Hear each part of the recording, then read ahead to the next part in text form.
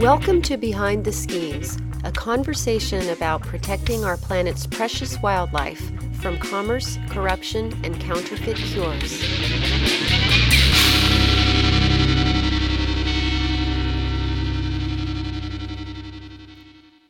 This is Risha with Behind the Schemes, and in this episode, we're going inside the world's largest shark slaughterhouse with Alex Hofford and Paul Hilton from Wildlife Risk in Hong Kong. So, Alex, this factory in China is killing more than 600 whale sharks every year. Is that legal? Aren't whale sharks a protected species? Whale sharks are listed as Appendix 2 on CITES, the Convention on International Trade in Endangered Species. They're also protected under Chinese law, which means that it's illegal to catch them within the territorial waters of China, but it's also illegal to bring them in to China from abroad. And we've got him on camera saying that he's bringing them in from places as far afield as Philippines, Indonesia, and Mexico. Which is in contravention of CITES. And we're pretty sure that these whale sharks that are being transported to China are the product of IUU fishing, which is a really big problem globally, as I'm sure you're aware. Now, if they're Appendix 2, can they be hunted with a special permit? But if they can be, do you really think the government is granting 600 permits a year? No, absolutely not. I think that would definitely not be happening right now. Could I just add to that? Within those 600 whale sharks, there's obviously also great white sharks and basking sharks as well. Both Appendix 2 and protected as well in China as well. So, it's not just whale sharks, basking sharks, and great white sharks. Yeah, and it's not only on the import side that it's a problem. It's also on the export side. We're pretty sure that the factory owner hasn't got his paperwork in order for the export of whale shark and basking shark products. We've got him on film saying that he's sending the stuff to Italy and Europe and Sri Lanka and all sorts of places. And that's the meat for Chinese restaurants in those countries in Europe, as well as the skin for bags and leather products. As well as the fins domestically within China. So, he's pretty sure that he hasn't got any of that paperwork in order, and he's actually admitted on film that he's smuggling this stuff. So it's an import problem and then it's an export problem. Paul, this investigation into this processing plant spanned 3 years. What made you decide to look at this factory in particular?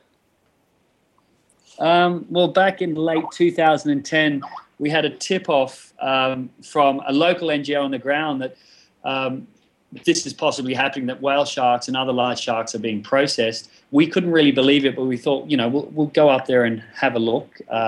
So before we headed out, we decided, obviously, we need a good cover. We couldn't just walk in there as photojournalists or an NGO. So we decided to create a seafood trading company. We created a website, we created business cards, and we basically arranged a meeting with Mr. Lee.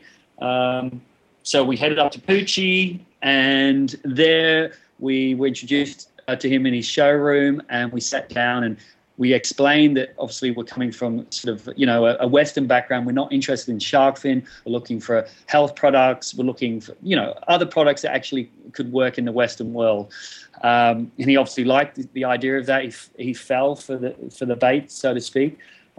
Meeting went really well. And then within, half an hour sitting down with him, having tea, talking about products, he decided to take us into to his processing plant, which was a small, like a 10-minute drive around the corner. So myself and Alex got into his car, and when we drove into the courtyard, just couldn't believe what, the scene, the devastation, just whale shark fins just piled up on wrecks as far as you could see, all under the tarpaulin. It must have been at least 40 or 50 large fins in that courtyard when we pulled up.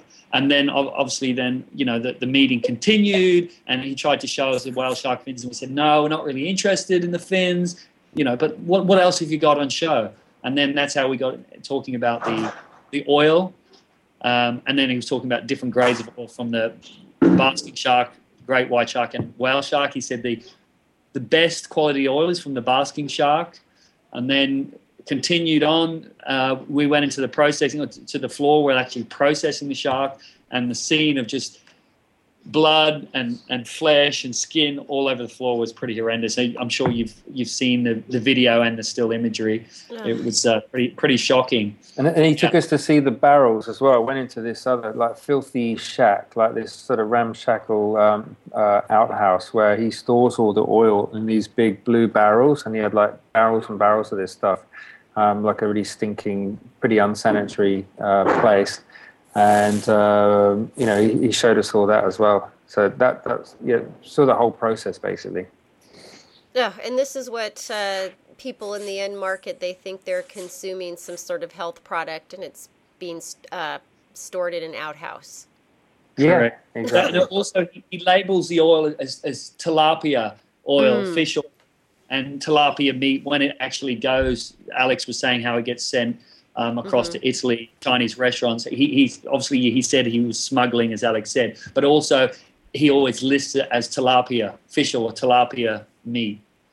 And then he's sending. Actually, that place is getting the raw materials. That's the production facility, if you can call it that, for making the products from these whale sharks and basking sharks. But then they're sending it domestically down to another location in China's Hainan province, right in the south of China, on a big island called Hainan. And there it is actually being mixed in with other kinds of shark oil, and we think from other production facilities, although we didn't identify where they were or which province they were in. And they have this is the company that has links with HQ Sustainable Maritime Industries, and they have a corporate video that shows all these pills being made in like super sanitary environment, really little lab guys wearing white coats, all this kind of thing with high-tech machinery. But the reality is very different. This is like the image that this company is trying to portray themselves as some kind of big pharmaceutical powerhouse industry, but really it's just a gruesome stinking fish oil hell house, really, if that makes sense. Oh my gosh.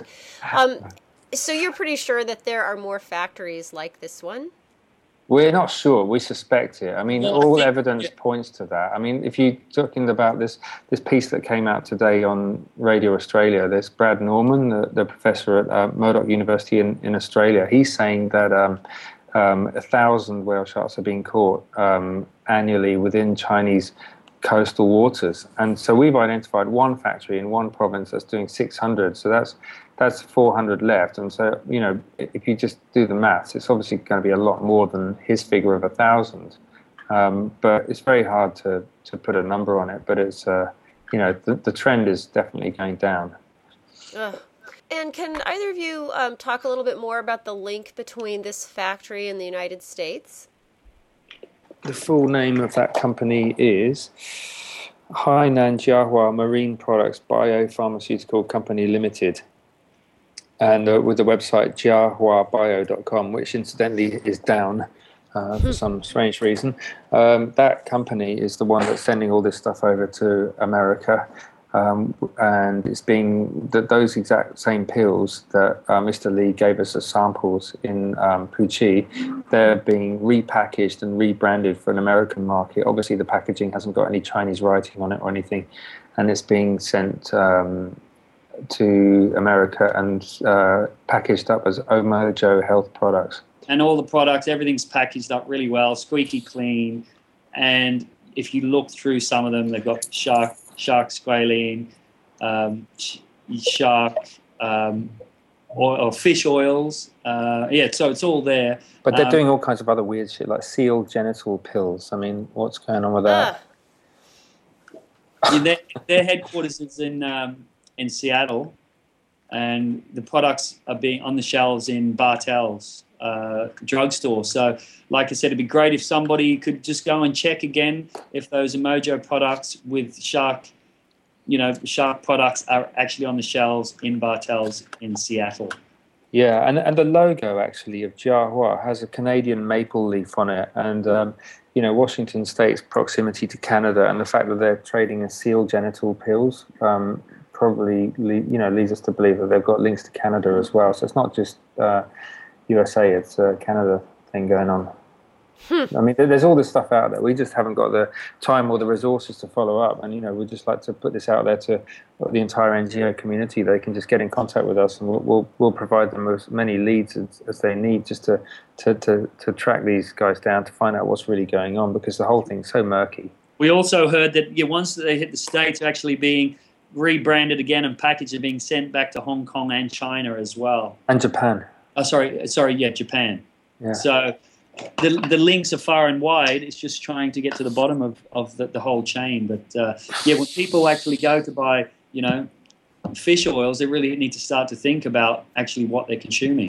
They're full of heavy metals. The larger the fish, the more contaminants are in. So actually, you're trying to, stay healthy, but really you're actually slowly poisoning your body by taking these products. Yeah, and then just one thing is just to broaden this out a little bit, is that factory where they're doing the whale sharks and the basking sharks in Puchi, that's primarily focused on these omega-3 supplements. But also we went to another factory in the afternoon in another part of Puchi called Haidel, Haidel, and that one they were processing manta rays as well as all kinds of other shark species, mostly I think blue sharks and a few threshers, I think. And they were, it's like a scene from a horror movie. They're just like chopping them up and taking out all the flesh, and then boiling them up in these massive cauldrons to strip away the flesh, and then just leaves behind the cartilage. And that cartilage was being shipped to another province in the north of China called Shandong province, I forgot the name of the town, but anyway, where that's all ground up into powder form to make glucosamine sulfate and chondroitin supplements, which are commonly used in the West for, actually all around the world, for joint problems like arthritis, or if you've got a dodgy knee or dodgy elbow, you can use that stuff, and it supposedly helps with that problem. People really want to look after their health, look after the planet. They're actually adding to the carnage by taking these products. If someone wants something, they can go for flaxseed oil, which does the same thing as omega-3s. Or there's a new product in New Zealand that comes from greenlet mussel extract, which is very sustainable, well managed, and you're not sort of taking down manta rays and sharks in your daily products. So people really need to look as consumers about the choices they're making and how they're spending their money, and being aware of these kind of issues. Because I'm sure those products from Shandong are going all over the world, and really you don't know actually what you're putting into your body when you take these pills. So, and that's one of the reasons why we think this story's just gone so viral. It's gone so huge, is because people, feel that they've had the wool pulled over their eyes for all these years. People take fish oil supplements every day. You think, it's just coming from a bait fish or whatever. People don't realize that it's coming from a CITES 2 listed species. It's from an endangered species. It's crazy. Yeah, the fact, going back to this processing plant, they were doing over 1,000 kg a year of mobula rays, which is a close cousin of the manta rays, and also they were taking a lot of manta rays, but we couldn't get the figures. But once we walked into that courtyard, there was also manta ray gills drying on all different racks as well. So it's blatantly obvious that the money they're making out of this product is pretty huge as well.